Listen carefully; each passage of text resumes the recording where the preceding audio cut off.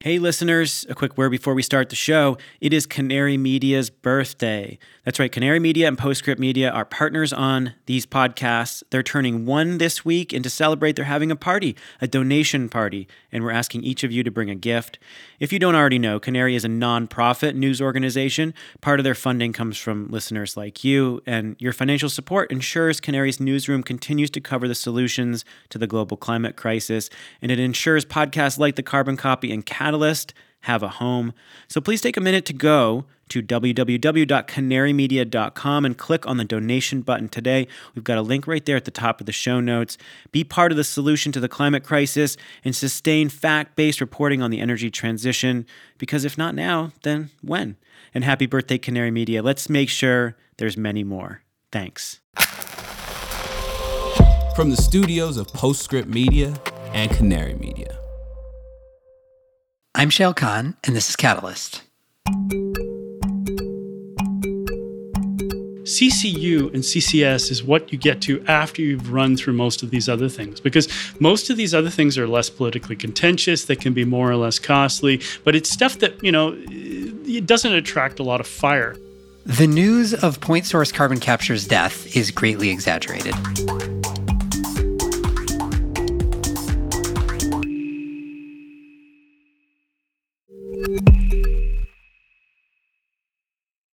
I'm Shayle Kann. I'm a partner at the venture capital firm Energy Impact Partners. Welcome. Well, don't look now, but carbon capture, not carbon removal, but point source capture, is making a comeback. After a string of relatively high-profile failures and cost overruns, a lot of people basically wrote off the idea of capturing CO2 directly from flue stacks at industrial and power generation facilities. But don't count it out. The global capacity of planned CCS, carbon capture and sequestration projects, grew 50% just over 9 months last year to a total of 111 million tons, which would triple the current operating capacity in the world. Actually, the chart of planned projects in the world is kind of interesting. It looks like, if you can imagine, a U.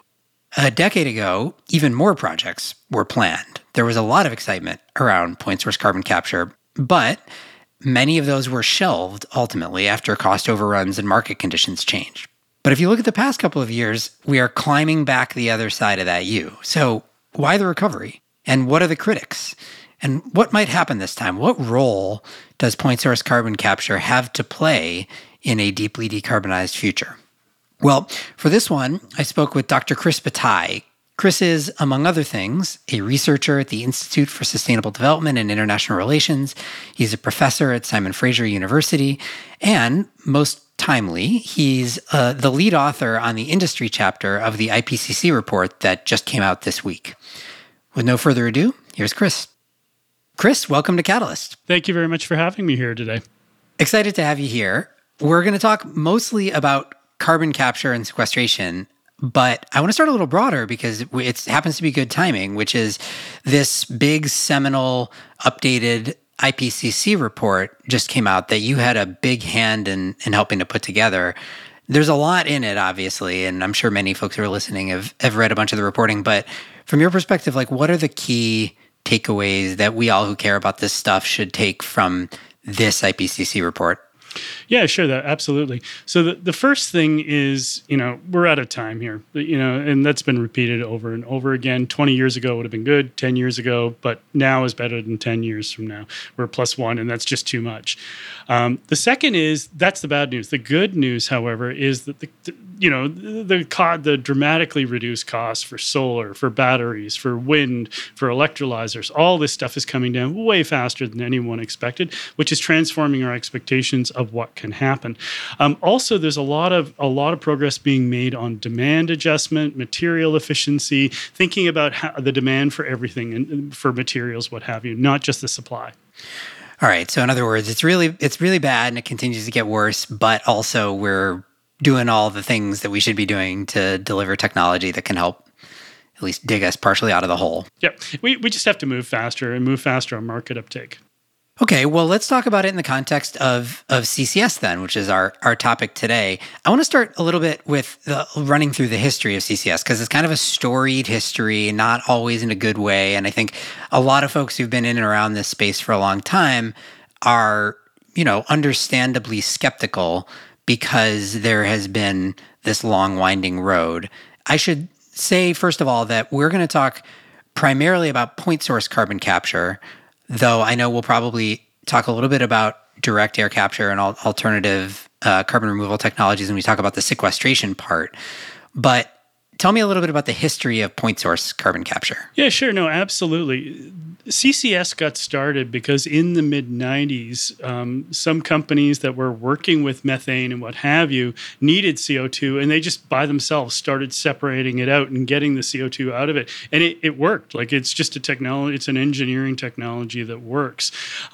Everyone got excited about this and immediately made this mental jump that, we can do this with coal electricity plants and, keep coal plants going globally, what have you, and we don't have to worry about coal. The problem is going from, breaking apart methane into its constituents as opposed to using flue gas from coal is a completely different problem. So we had these experiments through the 2000s out to 2010 where we just had a whole series of high-profile failures, partly because we were doing a much harder problem, which is, coal flue in the presence of nitrogen, coal flue gas in the presence of nitrogen. Can you go one level deeper there? Like, why is it easier to separate the carbon from methane than it is to capture it from coal flue gas? It's simply because we had this process. Okay, so first of all, when methane comes out of the ground, it's a mixture of water, it's a mixture of hydrogen sulfide, it's got CO2 to various degrees. You have to clean it. You have to get the hydrogen sulfide out, you have to get the carbon dioxide out, and use what's called an amine separation process in order to do that. And people thought you could take the standard amine separation process from gas processors and use it for the flue gas for coal electricity plants. The problem is, for most coal plants, what's coming out, it's full of garbage. Like, it's full of all sorts of contaminants, it's full of particulates, and it messes with the amine separation process. So you can't just straight off use that. And there were some very high profile and very expensive experiments where it just failed and they had to replace the amine solution over and over again. It's not a direct thing that we can do. Okay, so we have all these high profile failures over the course of the past decade or so. But it feels like over the past couple of years, there's this kind of resurgence in interest, probably partially driven by demand for these big heavy emitting sectors to decarbonize, but also because it feels like maybe the sector has learned some of those lessons. You can't just apply that same technology that we were using to separate, to clean natural gas, essentially, to then do carbon capture on coal plants. There's some difference, I think, in this current wave around what we are capturing, like what the point sources actually are. It's not all about coal. So maybe talk through a little bit what's happening now today and what's been happening over the past couple of years. Yeah, no, absolutely. The first high-profile success was the Sleipner offshore platform in 1996. But it was the Norwegian, it was Statoil at the time. It became Equinor, and driven by the Norwegian carbon tax, their gas processor there was stripping out the CO2 and re-injecting it into a deep saline aquifer below the gas producing layer. And they said at the time, we think it might cost us $60 a ton. Reportedly, it's been about $15 to $20 a ton operating life is what it's actually costed. Now, we could have been doing this with gas processing, give it lag by 5 years. We could have been doing this across North America, but we didn't require it. Right? Or it got into a big tussle about who should pay for it, how it should get done, what have you. But the core thing is that Equinor was working with a concentrated flow of CO2. So anywhere in an industrial process where you're getting out pure CO2, you can compress it and push it back down underground. So fertilizer plants could have been doing this by now. Ethanol plants could have been doing this by now. And there's a really interesting project, company company in Texas called Net Power that is getting pure CO2 out of the back end of an electricity generation plant, but it's because the working fluid is not air. It's actually compressed supercritical CO2. So they inject methane, they inject oxygen, they ignite it.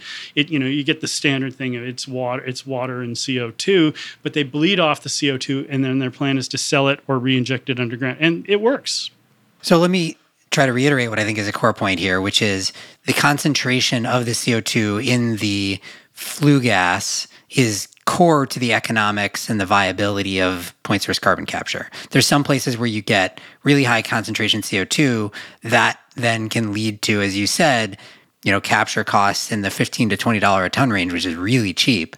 But if you have low concentration CO2, much more difficult to separate. Yeah, it's the concentration and the cleanliness. So the amount of particulates and other contaminants that come out with it. But that's the essence of the problem. So then meanwhile, you said we could have been doing this with ethanol plants and ammonia plants and stuff like that for the past 20 years. We had not been, but it feels like we may be coming up. Like, what's the current state of affairs? I think we're on the verge of doing that, right? The 45Q tax credit in the U.S. and similar credits that are developing in Canada and what have you. I think we're on the verge of these things being reapplied. There's still a tussle about who pays for what. And I think politicians have been a little afraid just to mandate. Like, if we'd just gone with a mandate and the companies could cost it back in the rate base for gas and what have you, it would have just happened. The problem is we're allowing this to be a negotiation, and we're not requiring it and then compensating them for their extra costs. Although the 45Q tax credit, which is a $50 tax credit if it's not used for enhanced oil recovery, that's well in the money for some of these higher concentration sources now. So you think just purely economically, like, why not do this? If you can get a $50 tax credit, it costs you $20 to do, that's good margin. Yeah, no, it's a good question why it's not going ahead. Like, why did Equinor go straight to that as a state oil, a very advanced state oil company, and they had no problem doing it at several of their facilities? Whereas we seem to have trouble with it in North America? I haven't got a complete answer to that question.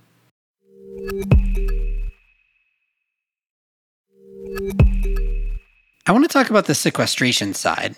There's one question: can we economically capture and separate CO2 from some industrial process? And then there's another question: what do we do with that CO2 afterwards? Mm-hmm. What is the current state of affairs? And this, by the way, this applies to point source capture, but it also will apply equally to direct air capture. And if we're going to do things like bioenergy with CCS, BECCS, so to speak, it feels like whichever of these scales fastest, we're going to end up with a lot of new CO2 that needs to be sequestered somewhere. There's where the rubber kind of hits the road. There are a few things that we can think about making products out of the carbon, graphene, what have you, but there are a lot of different potential sources of carbon. One of the big things with oil sands, I'm Canadian, by the way, with oil sands is they want to move into making graphene from bitumen, like non-combustion uses of bitumen. So there's a whole other discussion we could have there. But the problem is once you get going with this and really start doing this with gas processors, ammonia, ethanol, other parts of the chemical industry which have concentrated flows, that's a lot of CO2 you got to get rid of. The first biggest application that actually reduces emissions if you do it properly is enhanced oil recovery, because you're pushing it down, you're using older wells, you're pushing the CO down to increase the miscibility and repressurize the well, and it's far less emissions intense than, say, offshore or oils. Offshore is actually low emissions, but oil sands and what have you. But you have to make sure that the well stays tight afterwards. It's the well management really so there's a whole literature on this. The first biggest impact use, if you're going to do CCU, is actually enhanced oil recovery in place of other higher emitting oil sources as we climb down from 100 million barrels a day down to zero sometime mid-century. But, obviously that's a contentious thing to say. Well, so let me see if I can unpack this for a second. So various ways to capture CO2. You can either capture it from a point source, you can capture it from the atmosphere, you can separate it from biomass. Either way, you end up with CO2 gas that you need to do something with. And your options are either to utilize it for something, that's the U in CCUS, which I wasn't referring to quite yet, or you sequester it. Now, enhanced oil recovery is sort of in between, right? You're kind of sequestering it in a utilization play, Yes. so it sort of feels like it's some of both. But what you're saying is that in the context of utilization, if you're going to use the CO2 to do something, actually the earliest, most economic play is for enhanced oil recovery, which is really controversial. But also, there's been a bunch of news recently around the first really big direct air capture plants that are getting built in the U.S. that are getting built by this company 1.5, which is a JV between Carbon Engineering and Occidental Petroleum. And those are all, it's a 1 million ton per year plant, the first one that is being used for enhanced oil recovery, to your point. Yep. No, because all the finance adds up. Right. There are other ways to utilize CO2, right? You can put it into concrete. There are some other products you can convert it into other chemicals, right? And so the challenge that I think a lot of people have, which I think is what you're referring to, is that getting that may be great to do, but given the scale of the CO2 capture that we will need, it's tough to imagine utilizing most of it in those applications. The numbers I typically see is we will utilize less than 10% of it.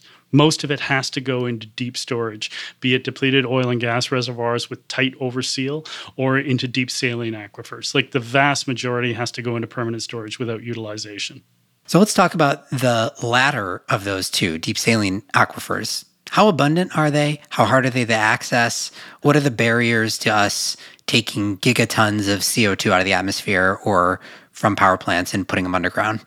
Yeah, there's a lot of, you'll see a lot of conflicting numbers about deep saline aquifers. They typically underlay most sedimentary basins globally. So where you find oil and gas, you go a layer deeper, that's where you find the deep saline. So generally, if you're bringing up oil and gas, there's going to be a deep saline aquifer somewhere near you that you can use. But you have to drill deep, which means that you have to compress. So there's going to be an electricity cost compressing to get it in there. But once it's in there, there's thousands of like the number that goes around. The utilizable number is roughly 1,000 gigatons, which is more than the current budget for 1.5C. And the IEA says something like 2,000 to 3,000 gigatons. And really, there's probably tens of thousands of potential deep saline aquifers available globally. What about other mechanisms to sequester, like mineralization? Right, this is the sort of big Climeworks facility in Iceland is doing this. With a company called CarbFix. How do you think about that compared to just injecting underground? Eventually, that's actually what happens with deep saline aquifers. The CO2 binds to the geology, so you eventually are getting carbonation and mineralization going on. There are many different ways you can like CO2 is an acid. It's going to combine with a whole bunch of different things. And they literally, there are these mountains of olivine in Saudi Arabia and in the Arabian Peninsula. And they talk about cracking up the olivine and exposing it, and it will carbonate with the CO2 in the air. It's just awfully hard to measure how much actually works, but it's cheap and it does work chemically.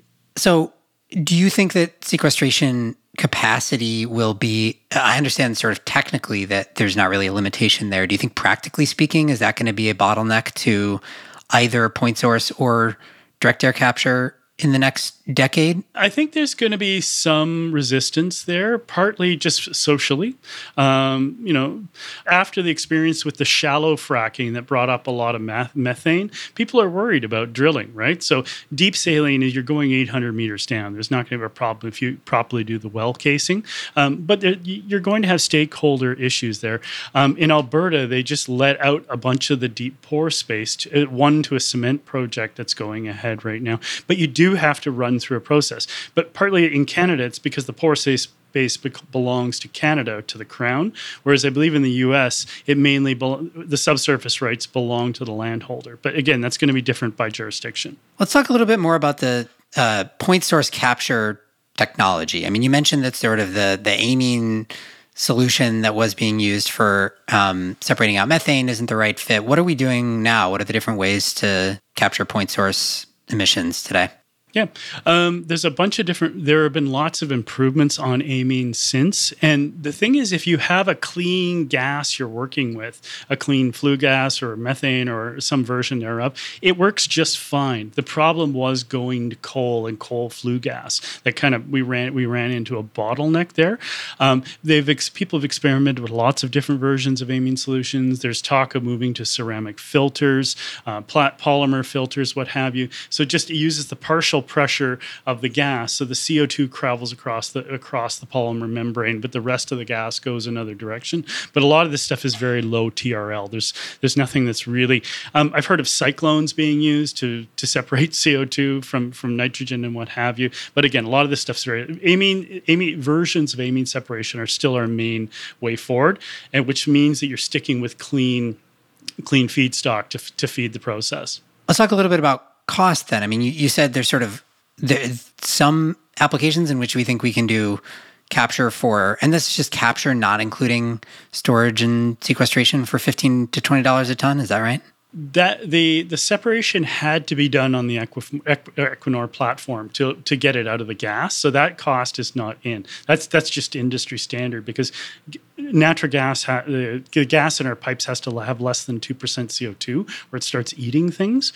That $15 to $20 is the recompression, the drilling recompression, and down to the saline aquifer and monitoring. That's what the 15 to 20 was. And again, they initially estimated $50, $60 per ton. Yeah. So what are like benchmark costs aside from those applications where it has to be separated out anyway? If you were to attach carbon capture to a flue stack at a big industrial plant, what kinds of costs would we expect to be looking at? Again, it depends on the partial pressure. It depends on the partial pressure and the concentration of the CO2. There's a cement plant in just south of Edmonton where they're trying to put 95% capture onto it.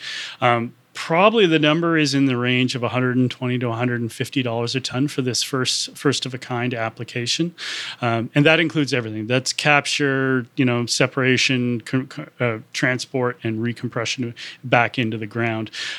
Typically, the numbers we work with is if you've got pure CO2 to work with, you probably have $40 to $60 per ton. But if you're doing post-combustion with a clean flue gas, probably the nth application will be $80 to $100 per ton.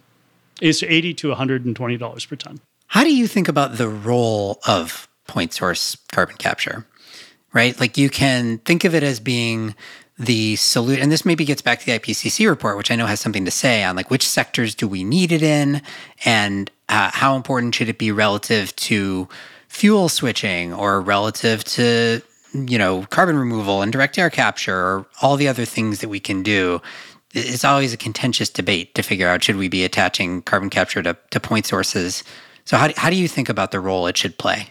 This was an interesting and long discussion we had in the industry chapter, because we had all these strategic options and how do we frame it and how do we discuss it.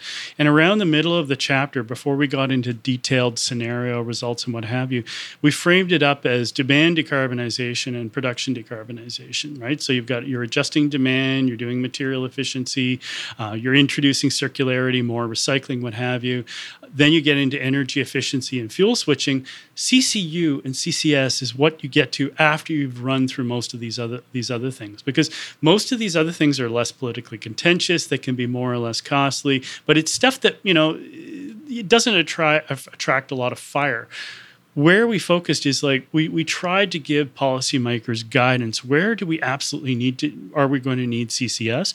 We're going to need it for cement, because there are no alternative chemistries coming down the pipe anytime soon. And there's a lot of buildings that need to be built. So we need to figure out how to make basically zero emissions clinker that gets ground up and mixed for cement that holds concrete together.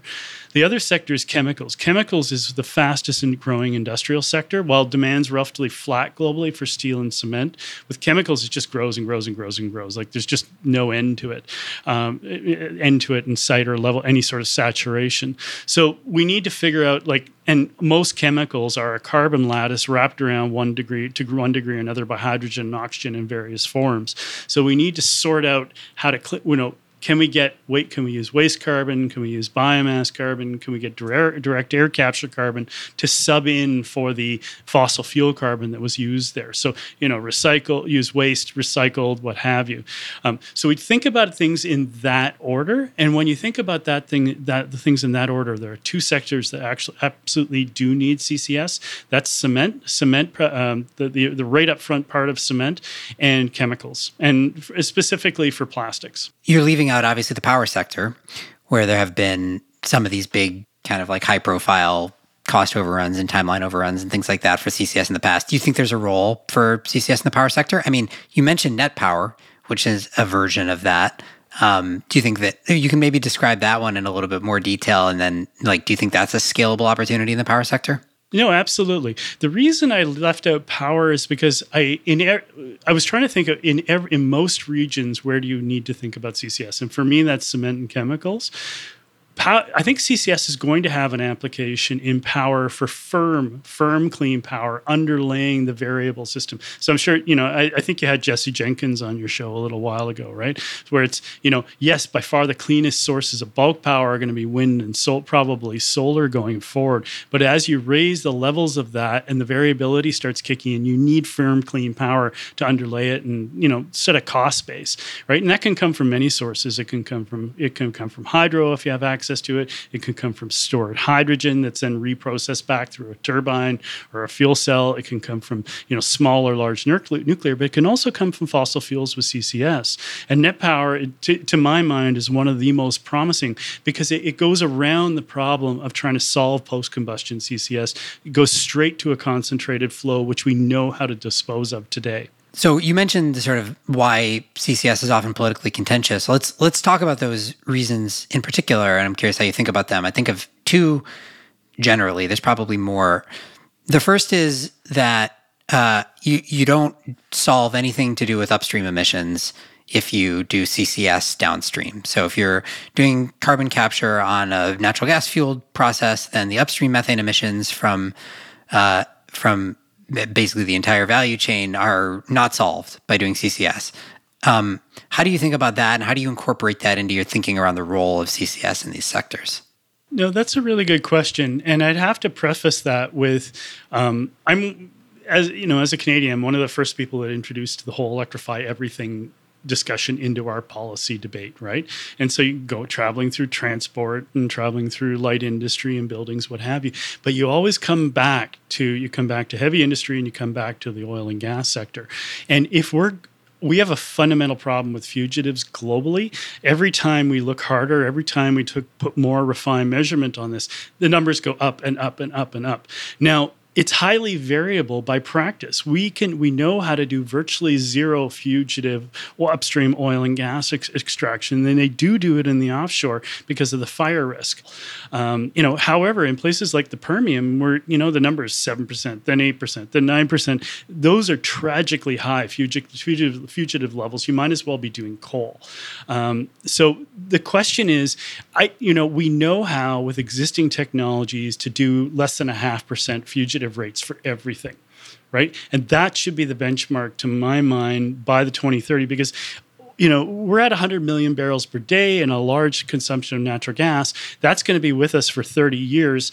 We have to cut the fugitive emissions, and we know how to do it. Just do it, charge it back into the rate base, and the higher costs will translate into lower demand. So it's just an a priori thing for me that we have to bring fugitives down to first to less than 1% and then to 0.5%. And then I guess it's sort of the related but slightly separate question around CCS as an approach is that it locks in the use of fossil fuels when some people would argue we need to be getting off of fossil fuels as fast as humanly possible, and so we shouldn't be doing anything to perpetuate their usage, which CCS is perceived to be.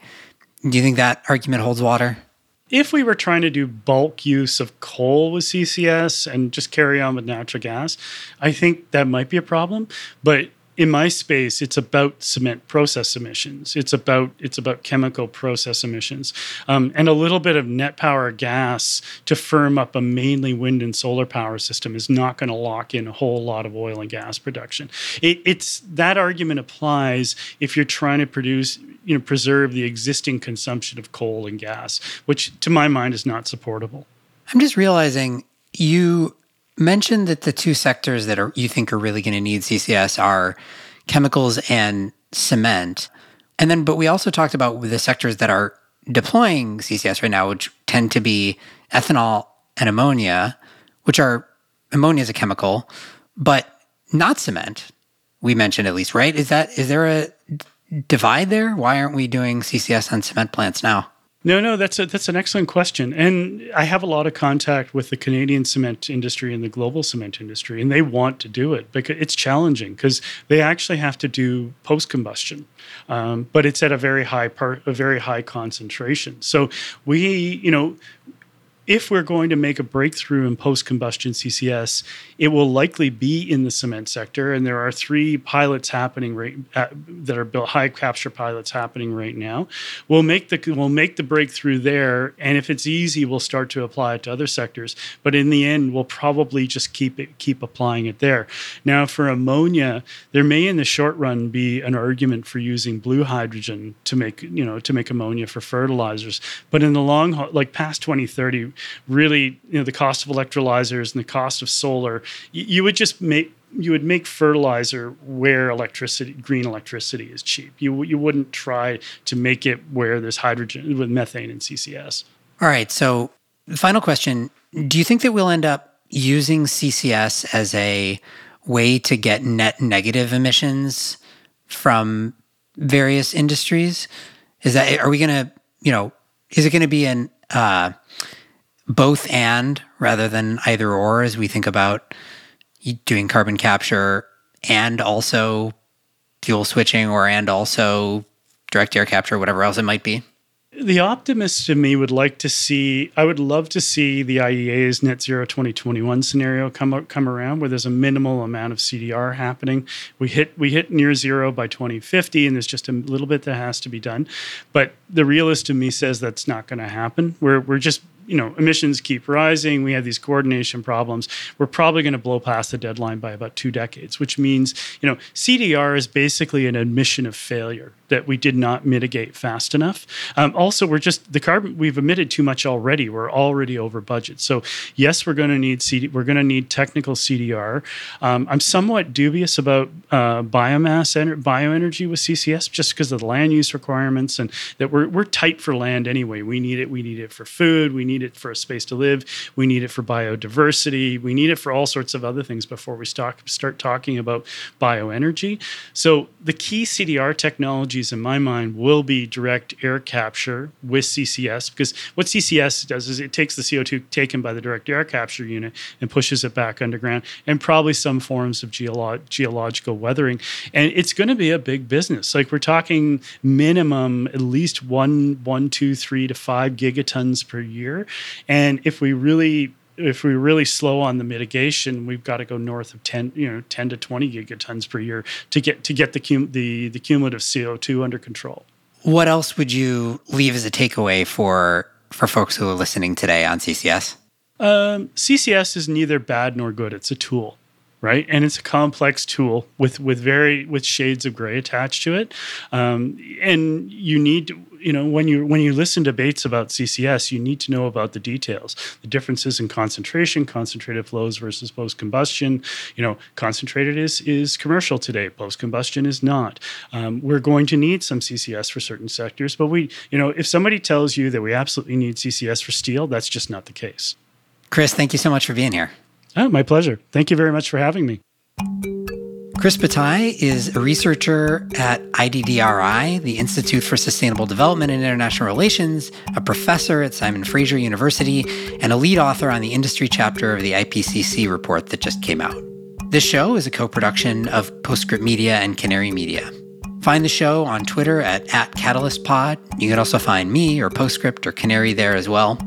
Tag any of us to send feedback on this episode or to suggest future topics. If you liked the show today, Go over to Spotify or Apple Podcasts or wherever you get your shows and leave us a rating and review, or share the episode with a friend. You can find links for this episode's topic and guest in the show notes at canarymedia.com. Postscript is supported by my friends at Prelude Ventures, a venture capital firm that partners with entrepreneurs to address climate change across a range of sectors, including advanced energy, food and agriculture, transportation and logistics, advanced materials and manufacturing, and advanced computing, and they probably forgot a few in that tagline. The producers for this episode were Daniel Waldorf and Stephen Lacey. Our managing producer is Cecily Meza Martinez. Mixing by Greg Vilfrank and Sean Marquand. Theme song by Sean Marquand. I'm Shayle Kann, and this is Catalyst.